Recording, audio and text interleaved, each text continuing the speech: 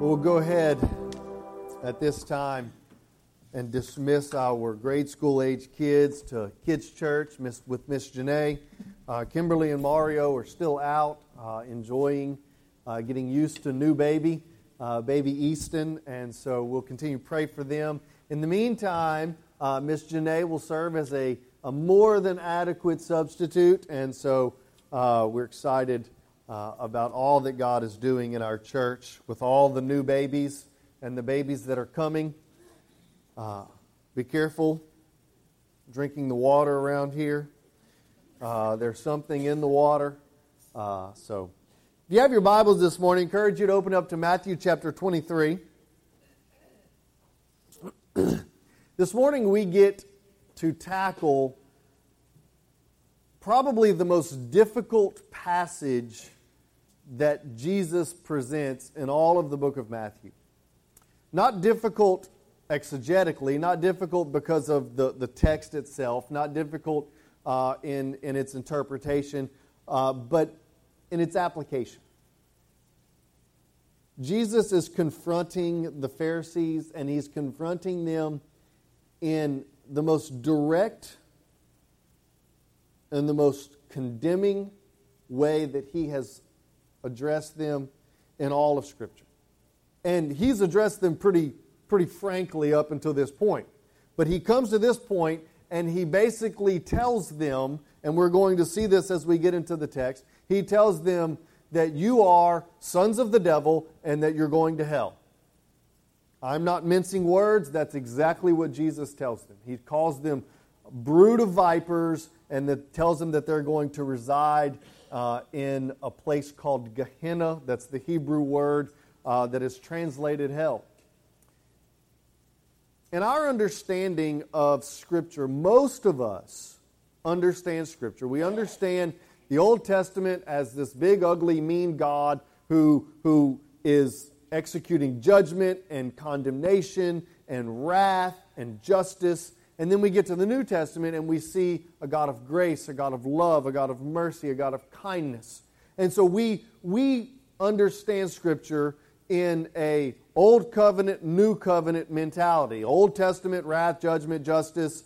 New Testament, grace, love, kindness, mercy. And that's the way that we wrap our brains around Scripture. But that is a false and an incomplete understanding of Scripture. The Scripture tells us that God is immutable, that He is changeless, that He is the same yesterday, today, and forever, and that the same God of the Old Testament is the same God of the New Testament. And God is no less gracious in the Old Testament. Similarly, He is no less full of wrath and justice in the New Testament as He is in the Old Testament. He's the same from the book of Genesis to the book of Revelation. Whenever we read the book of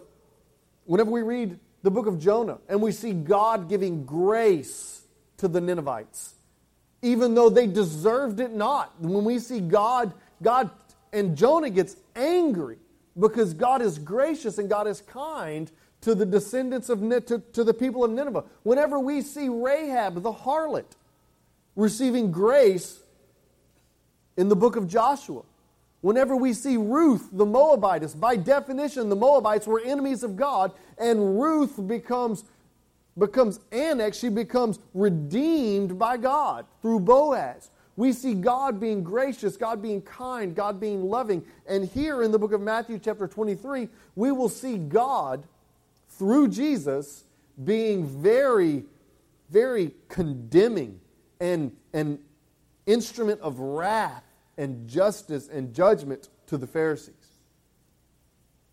Matthew chapter 23, verses 1 through 36. We're going to read a fairly lengthy passage this morning, and we're going to try not to get bogged down into the minutia of the text, and we're going to try and see the text as itself as a whole. Matthew chapter 23, verses 1 through 36. Then Jesus spoke to the multitudes and to His disciples, saying this: The scribes and the Pharisees have seated themselves in the chair of Moses. Therefore, all that they tell you, do and observe. but do not do according to their deeds, for they say the things and do not do them. And they tie up heavy loads and lay them upon men's shoulders, but they themselves are unwilling to move them with so much as a finger. But they do all of their deeds to be noticed by men. For they broaden their phylacteries and lengthen the tassels of their garments. And they love the place of honor at the banquet and at the chief seats in the synagogues, and respectful greetings in the marketplace, and being called by men Rabbi. But do not be called Rabbi, for there is one who is your teacher, and you are all brothers. And do not call anyone on earth your father, for one is your Father, and he who is in heaven. And do not be called leaders, for one is your leader, that is Christ. But the greatest among you shall be your servant, and whoever exalts himself shall be humbled, and whoever humbles himself, he shall be exalted. But woe to you, scribes and Pharisees, hypocrites, because you shut off the kingdom of heaven from men, and you do not enter it yourselves, nor do you allow those who are entering to go in. Woe to you, scribes and Pharisees, hypocrites, because you devour widows' houses, even while for a pretense you make long prayers. Therefore you shall receive greater condemnation. Verse 15. Woe to you, scribes and Pharisees, hypocrites, because you travel about the sea and the land to make one proselyte. And when he becomes one, you make him twice as much a son of hell as yourselves. Woe to you, blind guides, who say, whoever swears by the temple, that is nothing, but who swears by the gold of the temple, he is obligated. You fools and blind men, which is more important, the gold or the temple that's sanctified by the gold? And who swears by the altar, that is nothing, but whoever swears by the offering upon it, he is obligated. You blind men, which is more important, the offering or the altar that sanctifies the offering?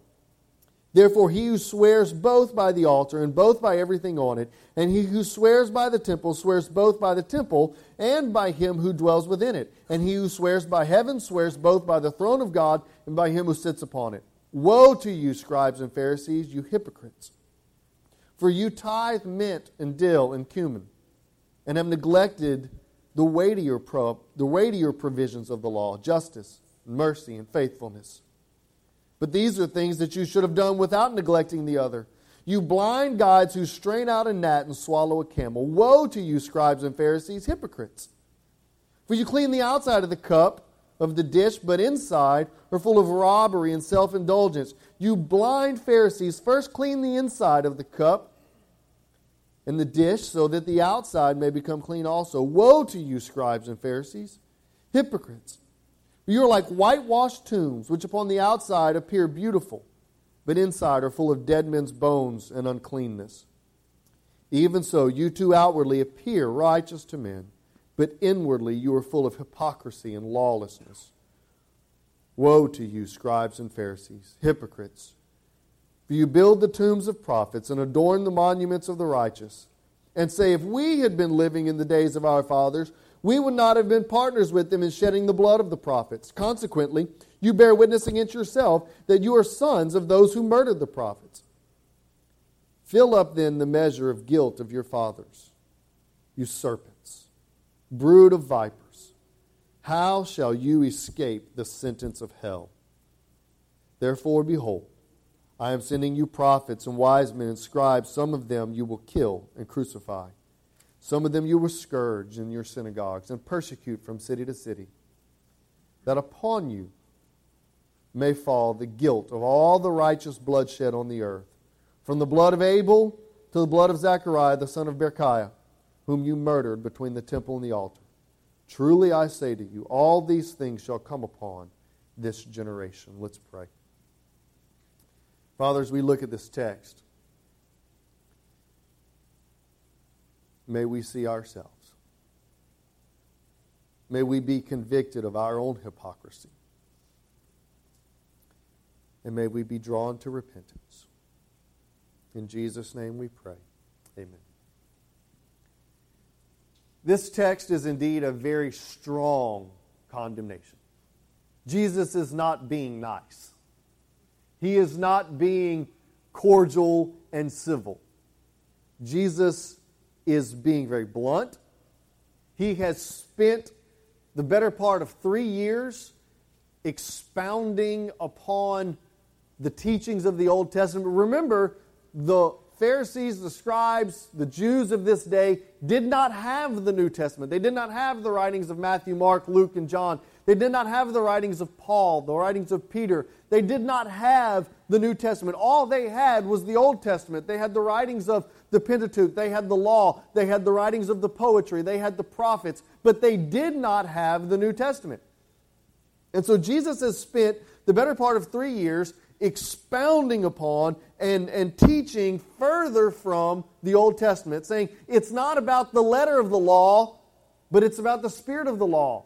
You have heard it said, don't commit murder, but I say if you look at your brother with hatred in your heart, you've already committed murder. It's not about keeping the letter of the law, it's about the spirit of the law. It's not about your actions, it's about your heart. Jesus has spent 3 years trying to unpack the Old Testament and trying to demonstrate grace and love and mercy and call them to repentance, and they have been blind. Now, I want to point out to you Jesus' audience, because in this passage, Jesus' audience is probably more important than in any other passage in the book of Matthew. Remember, the book of Matthew was written by Matthew. All right, we're going to try that again. Y'all weren't ready. The book of Matthew was written by Matthew, who himself was a Jew, a tax collector. And the book of Matthew was written to the Jews, and the book of Matthew was written to present Jesus as the son of David. See, you do pay attention. Matthew's audience is so important at this point. And we have to understand how Matthew's audience would have viewed the Pharisees. The Pharisees were not the enemy in Jesus' day. The Pharisees were the good guys. The Pharisees were the keeper of the law. The Pharisees were the teachers of the law. The Pharisees were the preachers. They were the ones in the synagogue who sat up there. Those were the Pharisees were the ones who they were the rabbis. They were the ones who would perform the weddings, the ones who would perform the funerals, the one who, whenever somebody was sick or somebody needed somebody to come and pray for them, they wouldn't call the local pastor because there was no pastor. They would call the local rabbi, who most oftentimes was a Pharisee. And so these were the good guys. And we have to understand that their heart initially, and many of them, their desire to keep the law was not an impure desire. They genuinely wanted to do what was right. And they genuinely thought that by keeping the law, that by holding to the letter of the law, and we're not only keeping to the law of God, but we have created these other laws that make sure that we don't transgress God's law. And so in a genuine, in a real way, these Pharisees were not trying to be the bad guys. They only became the enemy, and I want us to understand this, church. The Pharisees only became the enemies of Jesus whenever their sin was pointed out to them and they refused to repent. It is only at that point that they became the enemies of Christ. If you look back in Jesus' earlier address to the Pharisees in the book of Matthew, he is not condemning them to hell. He's calling them to repentance. He is saying, Pharisees, rabbis, if you go back and you read through the Sermon on the Mount, Jesus is calling out their sin, and he's saying, you hypocrites, you pray so that men will see your prayers. Repent. Pray this way. Pray in an inner closet so that no one knows. When you give, don't give in such a way that everybody sees what you give, but give so that your right hand doesn't even know what your left hand is doing. In Jesus' early admonition to the Pharisees, he's not condemning them to hell. He's calling them to repentance. Because we are all enemies of God. Every one of us are enemies of God. And it's only whenever we refuse to repent that we become condemned. And so here, church, I want us to understand the audience. The audience saw these Pharisees not as the bad guys, but they saw them as the pastors, the teachers, the preachers. These were the holy people. These were the holy men. They were the men who had all of the Pentateuch memorized. They could quote the Bible forwards and backwards. They were devout men. And they only became enemies when they refused to repent. I want us to look at the text, and I want us to see how Jesus addresses them. Matthew chapter 23. Verse 2. First of all, I want us to note that Jesus does not denounce their teaching. Look at verse 2. The scribes and Pharisees have seated themselves in the chair of Moses. Therefore, verse 3, all that they tell you, do and observe. Do what they're teaching. Why? Because they're teaching you the law of God. That's not bad. Paul tells Timothy in 2 Timothy chapter 3, verse 16, he says that all Scripture is God-breathed. All Scripture is inspired by God and is profitable for teaching, for correction, reproof, rebuke, so that all men may be equipped. It says in Joshua chapter 1:8, it says that we are to be careful to observe the law, to meditate on it day and night. The book of the law shall not depart from your mouth, but on it you shall meditate day and night. You shall be careful to observe all that is written within it. And then will you find your way prosperous, and then will you have success. The book of the law and the Word of God is not bad. And the law of God is not the enemy. In fact, the law of God, as Paul says, is our schoolmaster, it's our tutor that leads us unto salvation. So I want us to first note that Jesus does not condemn the teachings of the Pharisees. But notice what he does. He says, verse 4, however, they tie upon heavy burdens and lay upon men's shoulders, but they themselves are unwilling to move it. Any application, and this is important for us to understand, church, any application of God's Word that becomes burdensome, that becomes drudgery, that becomes heavy laden, is an improper application of God's Word. Jesus said, come unto me, all you who are weary and heavy laden, and I will give you rest. Matthew chapter 11, Jesus says, take upon me my burden and my yoke, for it's easy and it's light. Why? Because coming to Jesus and abiding in Jesus are one and the same. John chapter 15, Jesus says, I am the vine and you are the branches. He who abides in me can do all things, can bear much fruit, but apart from me, you can do nothing. In Christ, coming to Christ and being in Christ is what frees us, is what removes the burden from us. In John Bunyan's book, A Pilgrim's Progress, Pilgrim's Progress it's a book that I believe every believer, every Christian ought to read. It has been published in more language and more times than any other book in the history of humanity, second only to the Bible. John Bunyan wrote this while he was in prison. It is an allegory of the Christian life. And in A Pilgrim's Progress, there is the main character, Christian. And he finds himself in the city of destruction with a heavy burden upon his back. And as Christian is striving to leave the city of destruction, heading to the celestial city. Do you see what John Bunyan's doing there? Christian is burdened with a burden upon his back, and he's leaving the city of destruction, and he's going down the narrow path to the city of to the celestial city. And as he's going down this narrow path, he is traveling up a mountain, carrying this burden upon his back.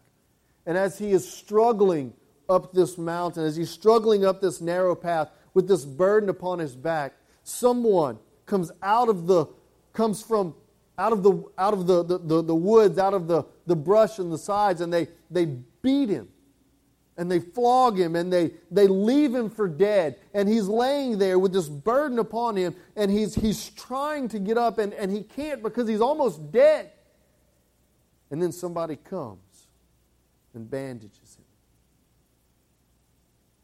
picks him up and cares for his wounds and nurses him back to health and removes the burden from his back so that he can continue on his way. And when he comes to himself, he asked, he said, who was that man that came and beat me and flogged me and left me for dead? And it said the answer was Moses. The law. Because the law works in us guilt. The law works in us impossibility. Works in us failure. Because there is none who are righteous, no, not one. And even in our effort, even in the Pharisees' effort to keep the law, they fail. Even in our effort to keep the letter of the law, we fail. And even if we're able to keep the letter of the law, we fail in keeping the spirit of the law. And it leaves us for dead. And when grace finds us, it picks us up. It bandages us, nourishes us, it refreshes us, and it removes from us the burden of sin. Jesus said, "Come to me, you who are weary and heavy laden." And if the Jews had been trying to keep the law, they would have found themselves tired, burdened, heavy laden.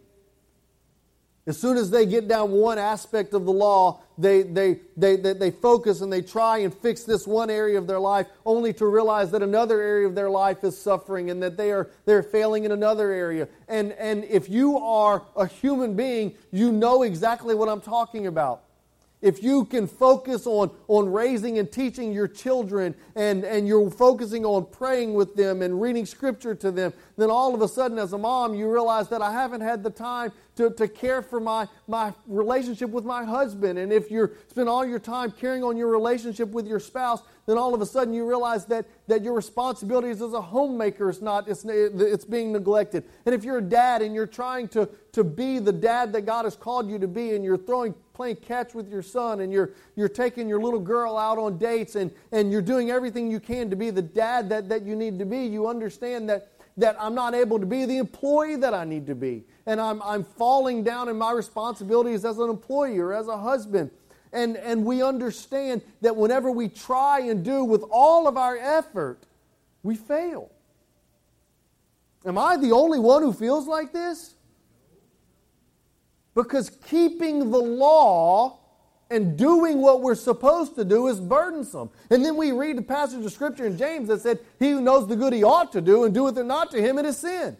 And then we go to the grocery store and the Holy Spirit says, "Hey, you really ought to tell that person about Jesus." And you're like, "I really don't have time. Besides, what if they say this and what if they say that?" And so we leave, and then we get back in our car and we say, "Well, I didn't tell them about Jesus. That's sin.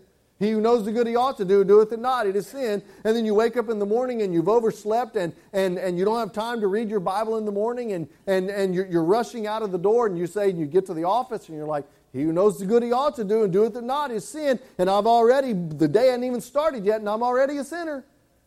And you feel like a failure. And you're burdened with what we ought to do. Application of God's Word, the right application of God's Word, should never burden us, but ought to free us. Those who are in Christ are free. We're free indeed. Because God is a God of grace, and God is a God of mercy, and God is a God of love. And where sin abounds, the Scripture tells us that grace abounds that much more. And whenever we are burdened by the law and the application of the law, then we're not applying it rightly. The law ought to be our schoolmaster to lead us to grace. Whenever we fail, let us rejoice in the grace that is in Christ. Where sin abounds, there grace abounds that much more. And whenever sin shows up and whenever Satan accuses us, the accuser of the brethren intends to accuse us all day long, perpetually. And every time we have an accusation against us, the Scripture tells us in the book of Revelation that we have an advocate with the Father. And every time the accuser says, yeah, but you've done this, say, yeah, but Jesus paid for that. Well, yeah, but you've done this. Yes, but it's been paid for by the precious blood of Jesus. And there is therefore no condemnation, Romans chapter 8, verse 1. There is therefore no condemnation for those who are in Christ. None. Zip. Zero. Zilch.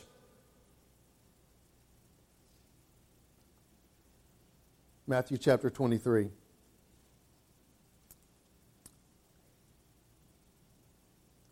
Verse 6. Verse 5. But they do all their deeds to be noticed by men. What is your motivation? What is your motivation for doing right? What is your motivation for bringing towels and sheets and coffee for Miss Tessie and Brother Ed? What is your motivation for bringing candy for the Fall Fest? What's your motivation for cooking a hot dog?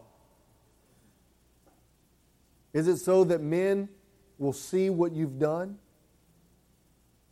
What is your motivation for good deeds? Remember back in Matthew chapter 6, Jesus condemns the Pharisees. He addresses this in Matthew chapter 6, verse 2. He says, when therefore you give gifts, do not sound a trumpet before you as the hypocrites do. And look down at verse 5. He says, and when you pray, you are not to be as the hypocrites, for they love to stand and pray in the synagogue and the street corners in order to be seen by men. Look at verse 16 in Matthew chapter 6. He said, and whenever you fast, do not put on a gloomy face as the hypocrites do, for they neglect their appearance in order to be seen fasting by men. What is your motivation? Why do we do good? Most oftentimes, we do good so that others will see us doing good. Why do we do good? Why do we go and help gut a home? Is it because we genuinely love our neighbor and want to do it? Would we do it if no one knew we were doing it? Do we feel the necessity whenever we do serve or whenever we do something that is kind and gracious and loving, do we want to feel the necessity to make sure that other people know what we've done? Is the loving smile of God not enough motivation for us to do what is good and what is right? Do we seek to be exalted? The Pharisees in Matthew chapter 23, not only did they entrust upon the people of God a weighty burden, not only did they do their good deeds to be noticed by men, but they sought to be exalted by men. Did they look for opportunities to exalt themselves? Do we seek an opportunity to exalt ourselves, or do we seek an opportunity to serve others and humble ourselves? Do we enjoy status, titles? Do we enjoy a position of authority? Do we enjoy positions of power and exaltation? And so I want us to ask these questions of ourselves. Are we burdened by what we should do and what we shouldn't do? Do we seek the approval of men? Do we seek titles, status? If the answer is yes, then we find ourselves with the same tendencies as the self-righteous Pharisees. The most dangerous position in Christendom is not the sinner. It's not the drug addict. It's not the tax collector. It's not the prostitute. It's not the drunkard, because they know their condition. They know themselves to be bankrupt, morally, spiritually. And they find themselves prostrate before a holy God at the foot of the cross. The most dangerous position in Christendom is the self-righteous, is the Pharisee, who thinks, well, I've kept the law. I've done all of this. It's the rich young ruler. What was Jesus' response to the rich young ruler? Depart from me. Cursed. It's the same response to the Pharisees. I want us to hear the strong language of Jesus to the Pharisees. Look at Matthew chapter 23, verse 33. Jesus said, "You serpents, you brood of vipers, how shall you escape the sentence of hell?" This is a rhetorical question. Jesus is not expecting an answer. The answer is, there is no way. You brood, you children, you sons of serpents. Who is the serpent of all serpents? It is Satan. Whenever the curse of God was announced in Genesis chapter 3, God pronounced a curse on Satan and called him the serpent, and he said, "Upon your belly you shall go all the days of your life." That is the reference that Jesus makes right here. He's saying you are a descendant, and in John chapter 8 he says the same thing. He said, "You are of your father the devil." And here in Matthew chapter 23, he said, "You are of your father the serpent. You are a descendant of the serpent, and you are condemned to hell." Jesus is not mincing words. And church, I fear that there are many within the church, many who are moral, many who are kind, many who are genuinely desiring to do what's right, that whenever they die, they're going to stand before a holy God, and He's going to say, "Depart from me, for I never knew you." Because the Pharisees genuinely thought they were doing what was right. They were keeping the law of God. They were tithing on not only their income, but on their spices in their spice cabinet. I mean, come on. These were people who tithed on before tax income. Everybody says, "Oh, now preacher, you've gone from preaching to meddling." These weren't people who were doing the minimum. These were people who were doing everything above and beyond. And Jesus says, "You're of your father, the devil, and you're going to burn in hell for all of eternity." Isn't Jesus gracious? Do you hear the strong language? And church, there are many of us, if we're honest with ourselves, who are burdened with trying to do the right thing. And we feel like that if we don't do the right thing, that God's going to get us. And if something's going on in our life, if something's happening in our life that's not right, if our home flooded, or if our family life is falling apart, or there are hardships in our life, then we begin to examine, okay, what in my life am I not doing right? Am I not praying enough? Am I not giving enough? Am I not serving enough? What do I need to do in order to escape this hardship and this trial in my life? We are burdened with keeping the law, and that is completely antithetical to everything that Jesus is teaching. He says the rain falls on the just and the unjust alike. He says that God gives grace, common grace, to all people, and that hardships and trial come to all people. And Paul says all those who desire to live godly will be persecuted, will experience trials. James says, "Consider it all joy whenever you encounter various trials and tribulation." And so when bad stuff happens in our life, it's not because you're not doing something or because you're doing something you shouldn't be doing. God is not a cause and effect God. Are you burdened with trying to do what's right? Or trying to not do what's wrong? If that's a burden in your life, then you don't understand the grace of God. Are you seeking the approval of men? Are you doing and giving and serving so that other people will see what you're doing and giving and serving? Character is defined as what we do when no one else is around. What we do when no one else is looking. Are we seeking status, titles, exaltation? Or when we have an opportunity to serve, when we have an opportunity to humbly serve, do we see that as an opportunity to be like Jesus?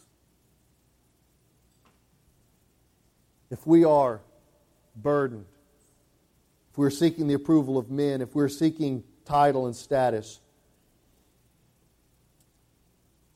then we are these Pharisees in Matthew chapter 23. I want to point out to us, church, external goodness is not a symptom of true godliness. External goodness is the cause. Godliness is the cause of external goodness.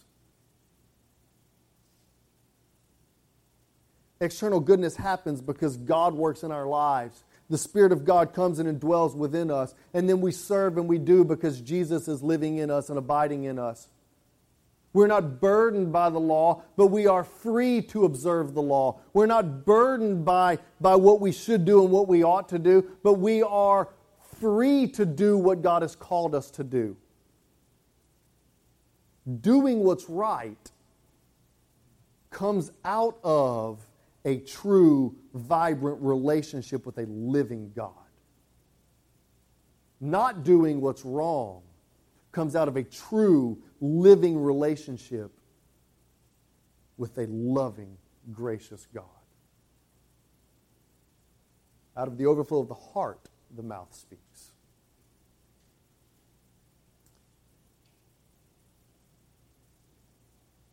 This morning,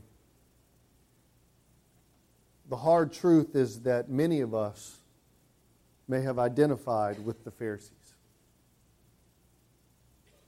Many of us may be burdened by the law. Many of us may be seeking the approval of men. Many of us may be more impressed with titles and status and authority. The good news is that God is saying, "Come to me, all you who are weary and heavy laden. Come to me, all you who are burdened."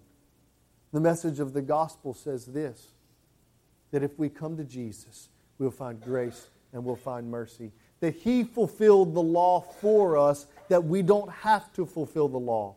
That where sin abounds, there grace abounds that much more. And while, yes, our sin carries a condemnation of death, that Jesus endured the wrath of God for us, that we might experience the grace of God. And that's the message that He offered to the Pharisees that they did not receive. Instead of humility and repentance, the Pharisees said, "No, we'll kill you." I would rather my pride, the acceptance of men, the title and the status, than to turn from my sin and surrender to Jesus. This morning, I ask you the question, would you rather your pride, your status, the approval of men, or would you rather find grace? God is a God of grace, abounding in loving kindness. This morning, may you come to Jesus. Let's pray.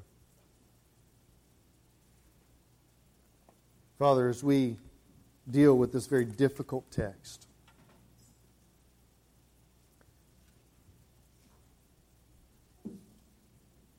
Lord, may today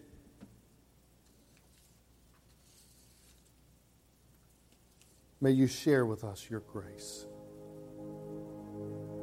May you remind us that in your love and your compassion that you sent Jesus to completely fulfill the righteous requirement of the law and endure justice and wrath in our place.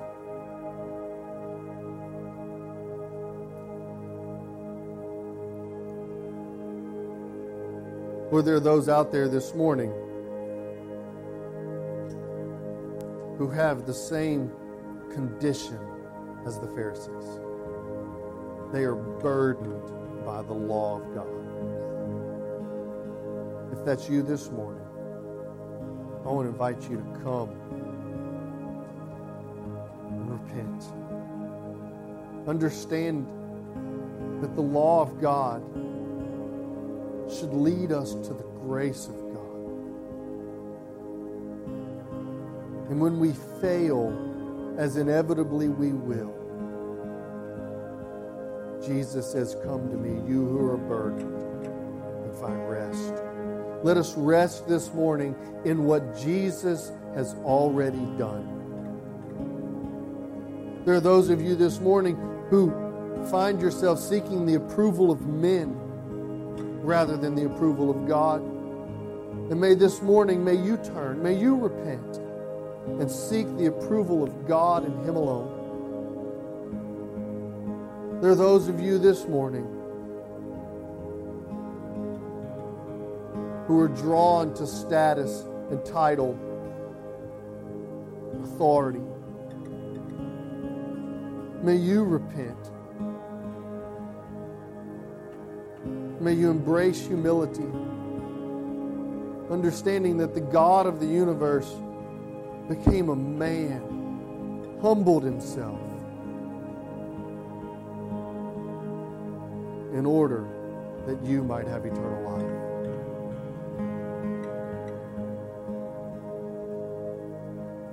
Lord, this morning, may you find your church broken and repentant before you.